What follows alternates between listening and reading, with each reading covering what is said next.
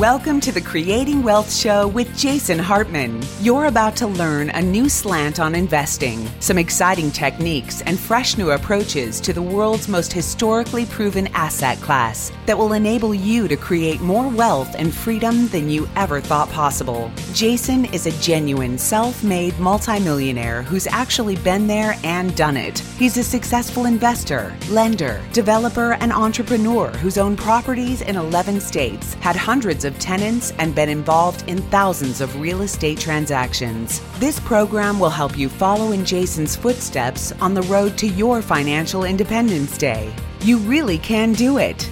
And now, here's your host, Jason Hartman, with the complete solution for real estate investors. Hey, everybody. Good afternoon. It is Monday afternoon, and I am doing my podcast intro for today's episode number 1555. And I thought, what the heck? I might as well just go live and talk to all of you. This will only be for the intro portion part, though. The rest of the episode will be on the YouTube channel. So I'm just doing the intro with you, and I'm glad you could join me for it. All two of you who are watching on this surprise, spontaneous intro. Hey, actually, now it's 4 of you. And by the way, that only counts one of the platforms. So anyway, I'll just go through this real fast. Just a couple things I wanted to share here. I want to make sure a lot of you did yesterday on the live stream. I announced this. Go to pandemicinvesting.com and be sure to get your mini book on pandemic investing. That is 100% for free. It's a great little primer on some of my 10 commandments of successful investing, but re-engineered just a tad for pandemic investing, because this is a time of crisis and a time of change, and we want to make sure that you are ready and equipped to deal with that. So again, free mini book at pandemicinvesting.com. And let's go ahead and dive into a few of these slides. For those of you listening to the podcast that will be released later today, if you want to see the visual aids, feel free to just go to the YouTube channel. You can see them there. But I briefly talked about this before, and I think this is so critically important. It's the concept of shadow demand. And during the Great Recession 10, 12 years ago, we heard a lot about shadow inventory or shadow supply. Well, now I'm talking about shadow demand for housing. And this is a big, big deal. Here is just one of those shadow demand elements. And that element is young people who are living at home with their parents. And just see how significant this is. Back in the 30s, during the Great Depression, 1929 to 1939, 43% of young adults aged 18 to 29, so that's their age, 18 to 29-year-olds, lived at home with their parents. Now, that number went down. It was at a low point in the 1960s, and the generation of free love, the flower children, taking LSD, probably didn't want to live at home doing that, so they moved out on their own. Some of them lived in a commune in Northern California, right? Or wherever, right? So it went down to 29%. Then in the 70s, obviously, we all are pretty familiar with the economic hardships of the 70s, the era that stagflation was with us, that time where the Jimmy Carter Misery Index was discussed a lot, where you have high unemployment and high inflation at the same time. That absolutely stinks. It is a really bad economic scenario. So, it's going up, right? 31% of the people are living at home. But remember, housing was still very affordable back then. Then in the 80s, little more, even during the good times of the roaring 80s. The 90s got a lot worse. 2000s got even worse. And during the financial crisis, the Great Recession, the GFC, global financial crisis, whatever you want to call it, 10 to 12 years ago, depending on how you look at it, 44% of these young adults aged 18 to 29 years old lived at home with their parents. Well, guess what? Now, a whopping The biggest in recorded history, a whopping 52% live at home with their parents. 52%. That is ginormous. That's a big, big number. And guess what? Of these millions and millions of young adults, they will not always live at home. They will move into the housing market. They will rent houses, they will buy houses, and that will be a very significant factor. We're looking at the last 120 years of data here, folks. And now, right now, is the largest number of these young adults living at home. All right? That is not going to last. It is not going to hold. It is not going to continue. And remember that these young adults really represent two generations. They represent Generation Z, the youngest of them, and they also represent Generation Y, or more commonly known as the millennial generation. 80 million Americans in total, but this is the younger side of that generation, right? The oldest millennials now are 40 years old. They're turning 40 this year. And we thought they were so young. They're not so young anymore, right? And they've moved into the housing market, but they've done it much more slowly than my generation, the Gen X generation, right? It's just interesting to watch this. I just really want to drive this point home because this is a big, big deal. This generation of people living at home that represents shadow housing demand. In other words, it's a shadow. It's not really there yet. We haven't seen it yet. We can see that it's casting a shadow that will come into the housing market and drive more demand in a market where housing supply is really, really short. Now, listen, I know that at any time in history, and especially now, there's no shortage of people predicting the end of the world. The Zero Hedge website, which, by the way, I love to follow. I think that's a fantastic website. They got some really interesting reporting. They've been predicting the end of the world since they started. Howard Ruff, the now late Howard Ruff, I'm pretty sure. Sorry if I got that wrong, but I'm pretty sure. He was on my show a few years back and really interesting guy to listen to, had a huge newsletter following back in the 70s, the 80s, the 90s, the 2000s. He was predicting the end of the world, currency collapse, deflation, inflation, both at once. I'm just telling you. What I'm trying to point out is that it's always these purveyors of doom that get a lot of media attention. Who was it? Ravi Batra, who wrote The Great Depression of 1995, which the complete opposite happened, by the way. And he was a hugely famous professor at the time for writing that and writing the book on that and all that kind of stuff. So look, you got to understand something. We are definitely in challenging economic times. Unemployment has skyrocketed. There is no question about it. We are in serious problems. But at the same time, you've got to peel the layers of the onion. You've got to isolate that to really understand what parts of the market are truly affected. Remember, 3 types of housing markets: linear markets, cyclical markets, and hybrid markets. And I wish I had my chart of that here to share with you. I don't, but linear markets, obviously, slow and steady. This is the parable of the tortoise and the hare, where the cyclical markets, the complete opposite. I do believe we will have significant real estate price adjustments in cyclical markets, especially high density cyclical markets. Here's the problem. Did you get that? Did I make my point by yelling? I hope so. Here's the problem. All of these people talking about market crashes never bother to isolate what they mean. They just talk about the real estate market or the stock market or the economy in general. And I don't know what that means. We are in a country with 400 real estate markets. 400 real estate markets, actually more than that. That's just looking at it as MSAs or metropolitan statistical areas. And I believe the number's like 392, close enough to 400. But in those areas, there are all kinds of different neighborhoods, price segments, density types, product types, condos, single family homes, high-rise condos, low-rise condos, garden-style condos.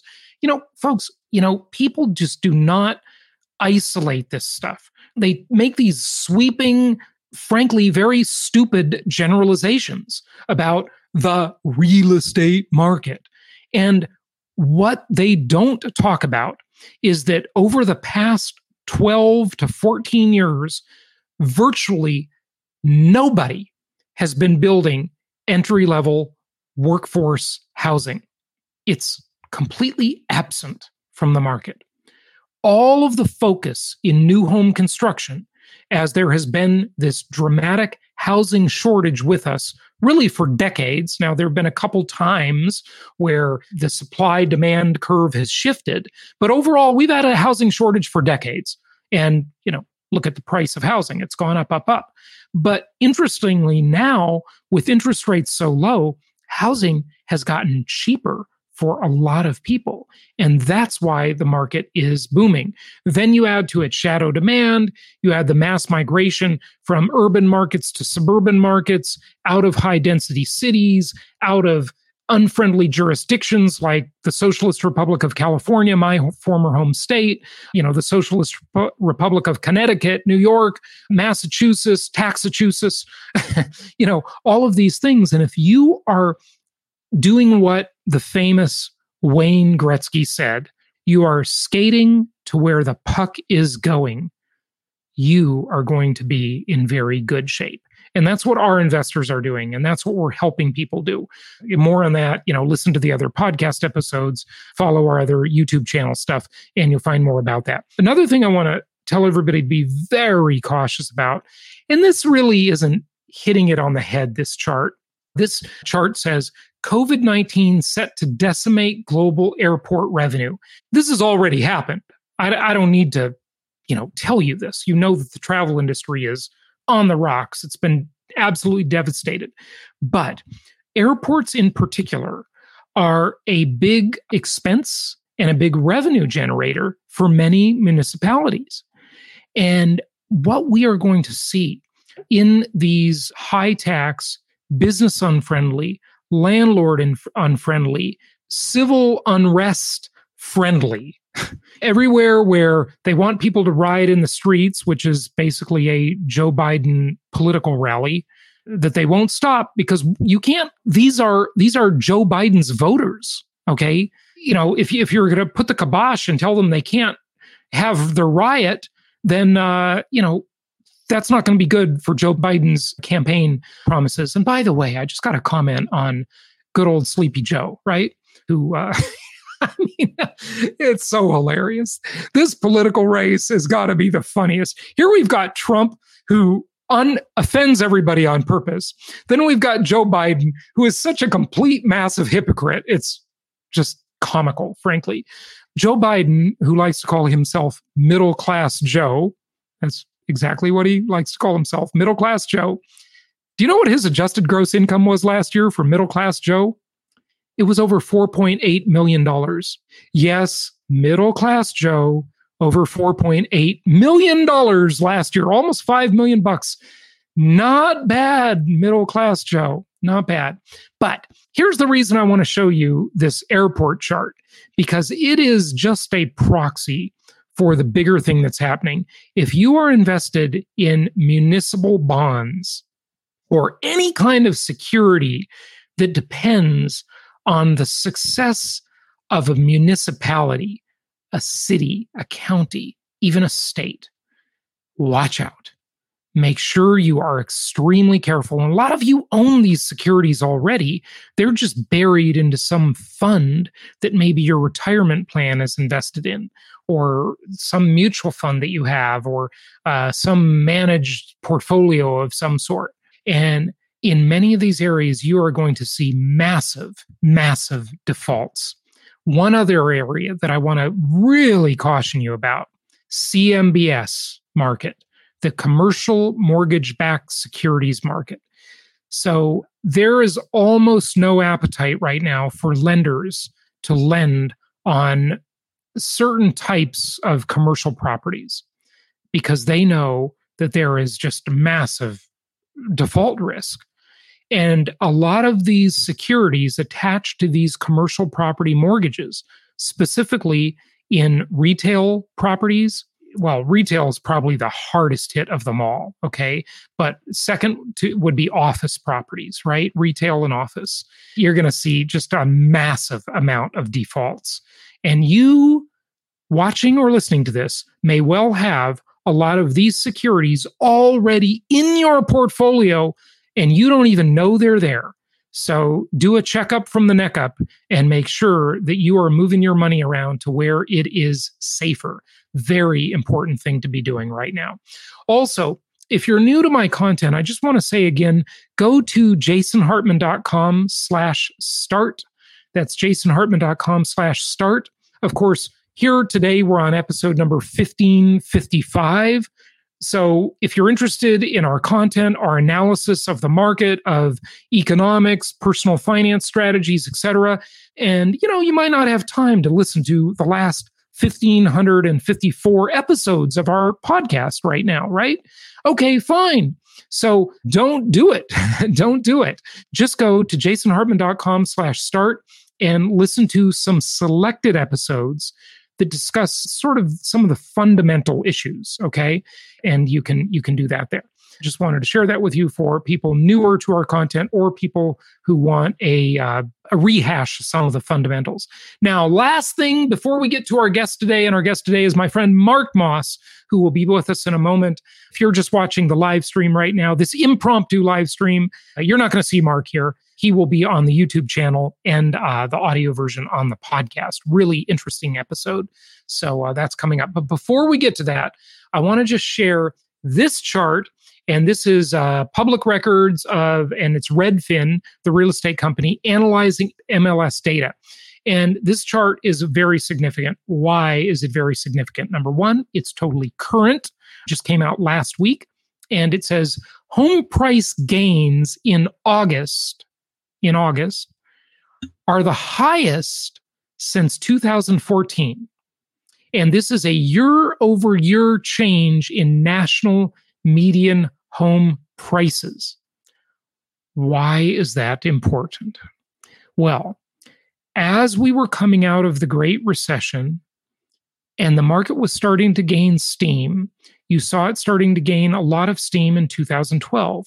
But that was still pretty early for a lot of people. A lot of people, number one, couldn't get financing. A lot of people had been foreclosed on, and so their credit was really beat up. And a lot of people were just plain fearful. They were scared. What is fear? False education appearing real. The acronym, false education appearing real, or false evidence appearing real. To make it more contemporary from that old acronym, we'll just call it fake news. Fake news. We hear that one a lot nowadays. So, the market really didn't start ramping up in a hugely significant way until 2014. And then it was really getting some major, major momentum.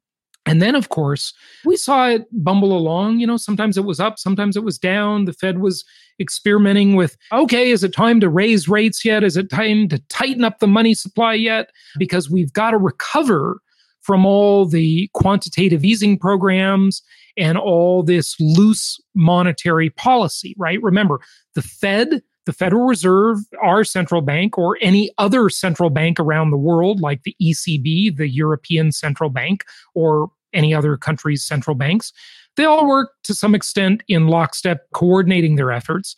But our central bank, the Federal Reserve, is, of course, the largest and most powerful central bank in the world. And, they've got to have some ammunition for downturns. That's why low interest rates are so risky. They've got to get to a less accommodative policy as quickly as they can, because then they have ammunition to fight the next change in the economy. And they were doing that. They were doing that pre-COVID. They were stockpiling. They were, in essence, stockpiling. I don't mean that literally, but they were sort of trying to draw that loose money accommodative policy in a little bit. The Fed controls the monetary policy, and the fiscal policy is controlled by the government, mostly Congress, mostly the House Ways and Means Committee, to be very specific. Very powerful committee that controls, well, the ways and the means, as the name would imply, the spending and the savings, right, of the government and the tax policy. So as we see this happening, amazingly, during this time where everybody thought everything would be half price, everything would be super cheap, guess what? They were wrong. And I don't want you to miss this opportunity, because a lot of people right now are thinking, oh, there's going to be a big crash, but they didn't bother to segment that. Yes, there will be a big crash in New York City and Los Angeles and Seattle and San Francisco. Actually, you don't even have to say there will be. There already is. It is happening now, but it's going to continue. That's my prediction. Okay, it's going to continue. And non-necessity housing in general, but especially high-density urban core. But in August, the year-over-year change in home prices was the highest it's been since 2014. That was an 11% upswing. And this is just incredible. One of the things the market timers never account for in their analysis, they say, oh, well, I'm going to keep my powder dry and wait for the next downturn. Great. Good for you. Okay, fine. And you may be right. There may be a big downturn. Okay, sure. But you know what they never calculate? They never calculate the cost of waiting to time the market. Let's assume their predictions are exactly right. They nail it. They buy at the lowest point, and then they rent their properties for a few years and they sell them at the highest point. But guess what? In waiting to get to that point, they lost return on investment. So if you go to jasonhartman.com right now and you click on the properties page and you see what small number of properties are available there, and you see, okay, well, here's a property with a projected annualized return on investment, overall return on investment of, I'll just say 24% annually, all things considered. Remember, income property is a multi-dimensional asset class. So you earn your return on investment, your ROI, in many forms. So say altogether it's 24%, or maybe it's 28%. Okay, so say this collapse in the market starts next year, and great, it starts to decline, but you're keeping your powder dry. So you only lost 28% return on investment waiting 1 year, but now you're still waiting to ride it to the bottom. So if you're looking at this chart, you're here and you're waiting to ride it to the bottom, and then you get to the bottom, and say that takes another year. So now you lost 28% annually times 2 years. So you lost almost 60% return on your investment over those 2 years, but then you got to the bottom. And guess what happens to your psychology at the bottom? Wow, things are looking really bleak. I'm really scared. I don't know, maybe I better wait a little bit for the news to improve. Okay, so say you wait 6 months and you lost now another 14% return on investment. So now you've lost like what's that? 72% return on investment, if my math off the top of my head is right. Okay, fine. Now your powder that you've been keeping dry, all that cash you haven't done anything with, you now flood it into the market and you buy everything in sight. Good for you. You timed the market and you got it right. Pretty much. Maybe you could have purchased 6 months earlier, but you got it pretty close. And then you did great, right? You lost 72% waiting, but because you got such a bargain, and you don't know what interest rates are then, so maybe you're paying a higher interest rate, probably won't be much lower than it is now, likelihood. And then you really scored. And then you just got to figure out when to ride it to the top and when to sell. But what if you're wrong? What if that never happens, that decline that you were expecting? Then you simply lost that 72%, and you're either paying the same price now and the same interest rate now, or you're paying a higher price and a higher interest rate. This is why market timing is a dangerous activity, okay? Warren Buffett commonly thought of as the world's greatest investor, he doesn't do market timing. He just buys value and holds on to it. We can argue about Buffett's strategy, whatever, but it's been pretty good over the decades. All right. So that's it for today. JasonHartman.com for more. We've got to get to our guest. I know a lot of you on the live stream are making comments, asking questions. I don't have time to get to those today. We'll save them for the next live stream, or I'll just answer them on the podcast on iTunes. Just look up the Creating Wealth Show or go to JasonHartman.com, click on podcast, and you'll find all the links there for it. All right. Without further ado, let's get to our guest and let's talk to my buddy Mark about his predictions. We're going to talk about cryptocurrency. We're going to talk about the real estate market, the economy in general, monetary and fiscal policy. And here we go. By the way, just a reminder, again, if you're seeing this live, go to the YouTube channel, go to the podcast for the rest of this interview. If you're listening on the podcast, here we go to part 2 with Mark.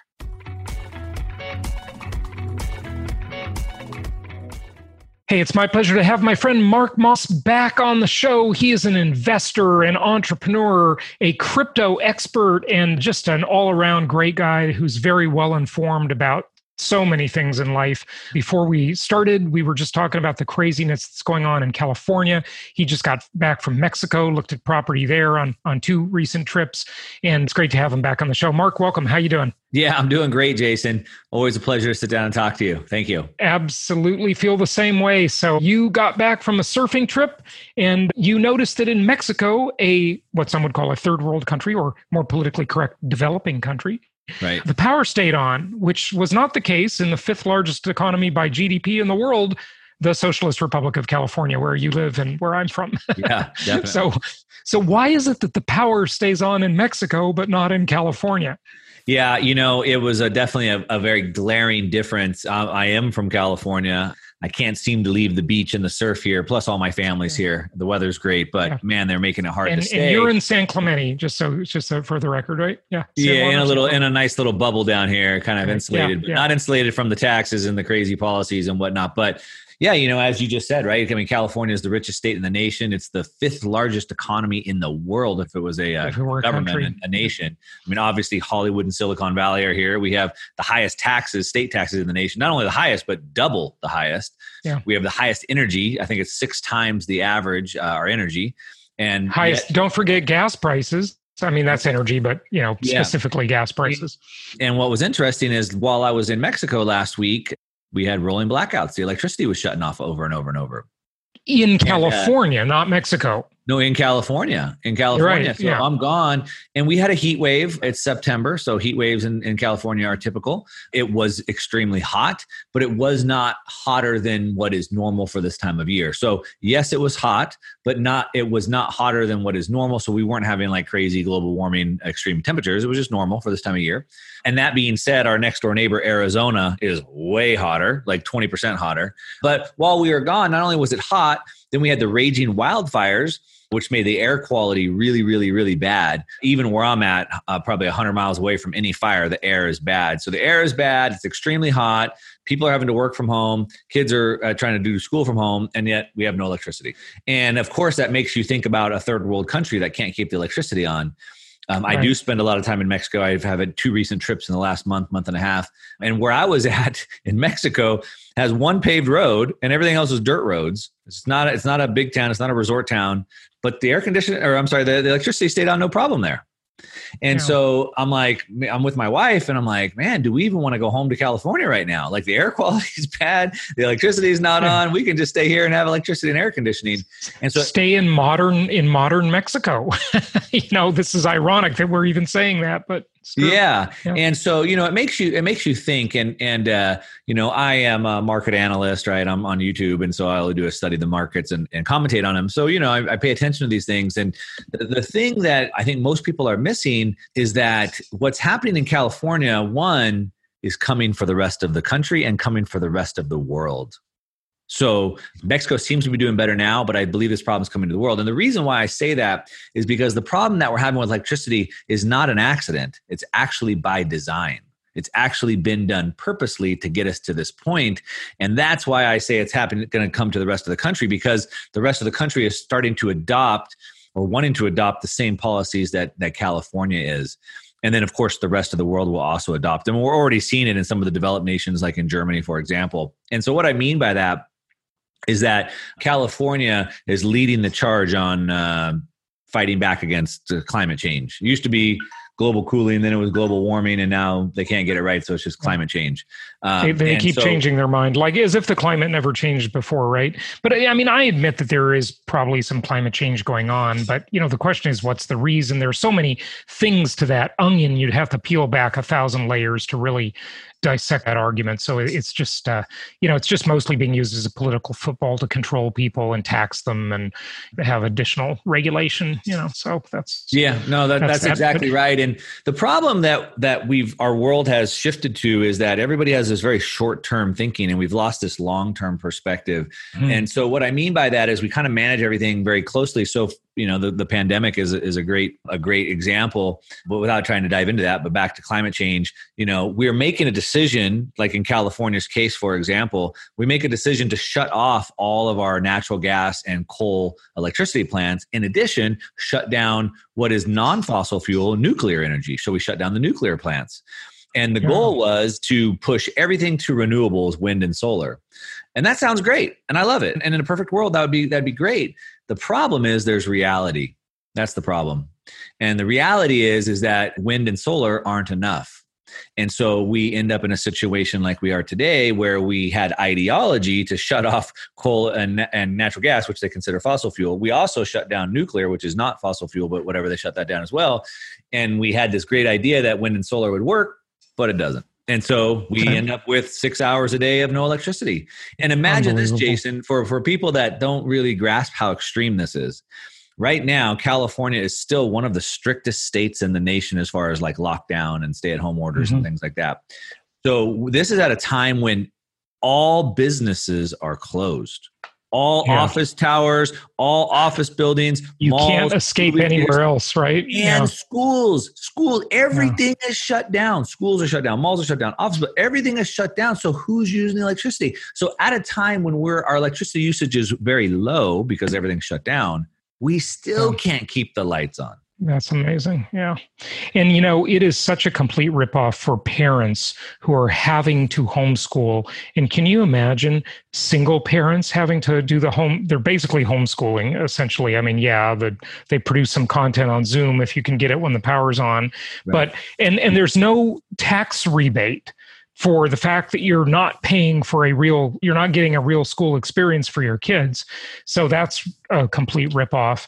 Yeah, it's just unbelievable. I haven't talked about it too terribly much on the show, Mark, but I have a little bit.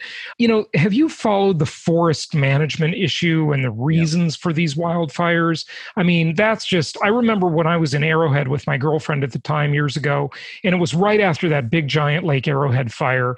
And, the guide who was this total environmentalist guy who was giving us a tour and telling us about the fires just right before we were there, said, the reason we had the fire is because the environmentalists wouldn't let them clear the brush below the trees because it would disturb a beetle. That was there. And so there was tons of kindling to just, fuel that fire. And if they would have allowed the brush clearing and some, reasonable backfire locations and so forth, it could have been prevented largely or, stopped quickly. And this is it's just crazy. It's like they want this. I'm definitely no expert on the fire, so I don't want to put myself out as I am some expert, but I have read articles from fire captains, fire chiefs, fire policy makers who have been coming out publicly saying exactly what you're saying. So many experts have been writing articles saying the exact same thing. I don't want to pretend I am one, but yes, they are saying the same thing. But in addition, all through in Northern California and Oregon, they've found several Antifa people setting fires. As a matter of fact, one guy set a fire, was out on bail, and 90 minutes later was busted again, setting another fire. Yeah, and you know what they're doing? They're allowing prisoners to fight the fires, which I think is fine because it does give them a path, to when they get out, they can actually become a firefighter if they fight the fires in prison. That's the program. But murderers, rapists, and get this, arsonists are being allowed to fight the fires, and they can actually become firemen after their release. Real firemen, arsonists. I mean, you got to be kidding me. That's just that's just the nuttiest. The only Gavin Newsom could think of that, and that was his deal with the inmates. So it is a crazy time. But so the problem is that if you want to know what the country looks like when the Democrats take over, look at California, because it's Nancy Pelosi's the third ranking member in the U.S. and her state is California. Also Kamala Harris, who's now on the vice president campaign, was the Attorney General of California. Obviously Gavin Newsom, et cetera. And so those policies, so the House Democrats, Nancy Pelosi led a bill to push this same energy platform that's happening in California. So her plan is basically the plan that's in California, and now it's coming for the country. That's why I said it's coming. But then you have really under the Biden platform, you have AOC and Bernie Sanders who are really setting the kind of the full more policy, and they're pushing the Green New Deal, which is even way more aggressive. And so we'll see even way more electricity shut down. And the thing is that they understand the problem, but they think that it's a necessary sacrifice. You need to be okay with going without electricity for 4 or 5 hours a day. You just need to be okay with that because that's what it takes to save the world. And I'll bet you Nancy Pelosi has a built-in generator in her mansion for her Sub-Zero refrigerator with her ice cream in it. Yeah, and that's a whole other situation because in California, as I said, our electricity prices are already 6 times higher on average in the nation. So, for example, I know many parts of the nation, they might pay 6 to 8 cents per kilowatt hour. In California, we pay about 45. Put that into perspective. And so that's already really hard on the lower end, right? On the lower income people. But what they did with some of these rolling blackouts is if you wanted to pay triple, you could leave your power on. So that's even worse again. So not only does the lower income... It's it's a whole elitist thing now. Yeah. Unbelievable. Of course, it's in the name of equality. But yeah. Right. Yeah. But not equality at all. So tell us what this means to the market. I mean, the real estate market in California was already, in the higher end areas of California. Certainly that's a cyclical market. It was already under pressure. It was already softening long before COVID. And, I'd been predicting that for years because the buyers were starting to reject the high prices. Now, with the low interest rates, it's got a little bit of a reprieve, but still those prices are very much out of whack with anything reasonable, right? What do you think is going to happen in the real estate market there? And before you answer, there are 4 bills in California now, and they'll probably get 2 of them through, and 2 more will come later. One is repeal Prop 13. Basically, I mean, these things all have nuance, but generally that's the something idea. Different, but yeah. Repeal Prop 13, Howard Jarvis's 1978 tax bill. I remember that when I was a kid. And then raise the highest marginal rate to like 16.4%, I believe, instead of 13.3 where it is now. And then have a wealth tax of 0.4% per year, or even if you make zero money or you lose money that year, they're just going to take some of your wealth.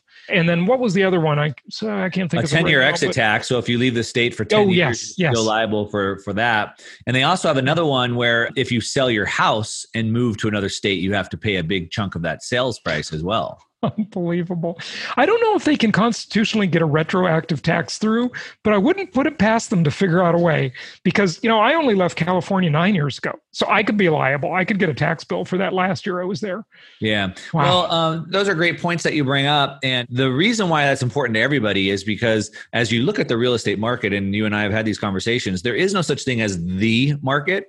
There's thousands and thousands of little tiny submarkets. And so when you look at problems in California, like we're discussing, or problems, whether it may be in New York City or Michigan or whatever, you have to understand that affects other parts of the country. So while mass people might be fleeing a couple states, where are they all going? And that could positively affect those areas. And so you need to understand there's nuance there. And even inside California, there's nuance. So for example, I live by the beach in a small little beach community, and real estate here is nuts. It's going completely nuts. I mean, literally $3 million homes are getting multiple offers and selling in weeks.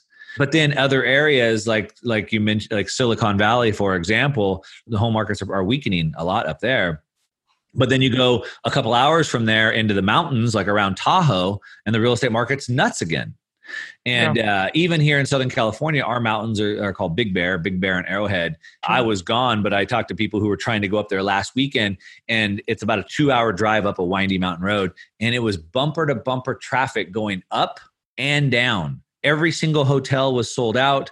So people are flocking to those areas. I have a friend who has a... Well, they were just flocking there probably because it's cool. It's higher altitude, so it's much cooler. Well, there's and part if you can't that, have air conditioning. Well, it's part that, but also I have a friend who's got vacation rentals out in Palm Springs, and he said he turns away 5 to 10 people every single day.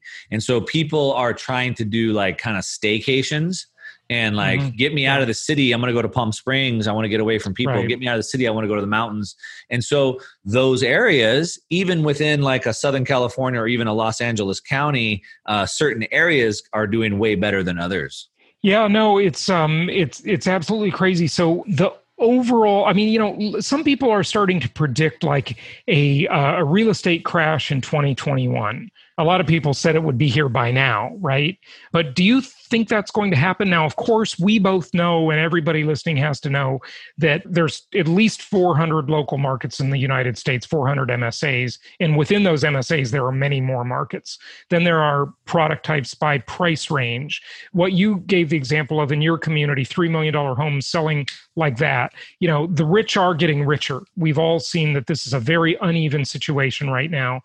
But, just give us your general thoughts on where we're going, what to expect. Yeah. So, the thing that everyone needs to understand, and when I look at the comments on my videos, and I'm sure you see the same thing, is that there's a lot of nuance, right? You have to understand, as I said, there's no the market. There's 400 markets, and then there's sub-markets and types and prices and whatever. So, for example, I think there's going to be a lot of softening in what we call like the McMansions. Those might be the $500 million price homes, particularly through kind of the Midwest and the Northeast, as the baby boomers want to leave those types of homes and leave the cold, the snow, and go for warm climates where they can play tennis and golf year round.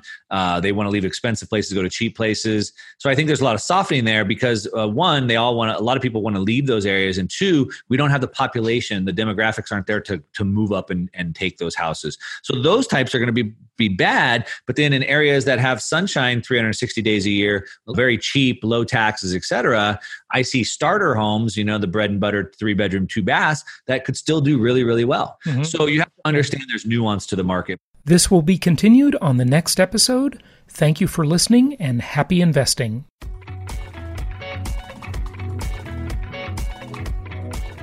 Thank you so much for listening. Please be sure to subscribe so that you don't miss any episodes. Be sure to check out the show's specific website and our general website, hartmanmedia.com, for appropriate disclaimers and terms of service.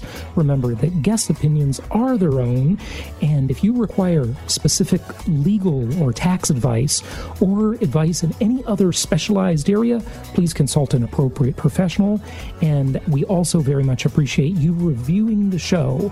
Please go to iTunes or Stitcher Radio or whatever platform you're using and write a review for the show. We would very much appreciate that. And be sure to make it official and subscribe so you do not miss any episodes. We look forward to seeing you on the next episode.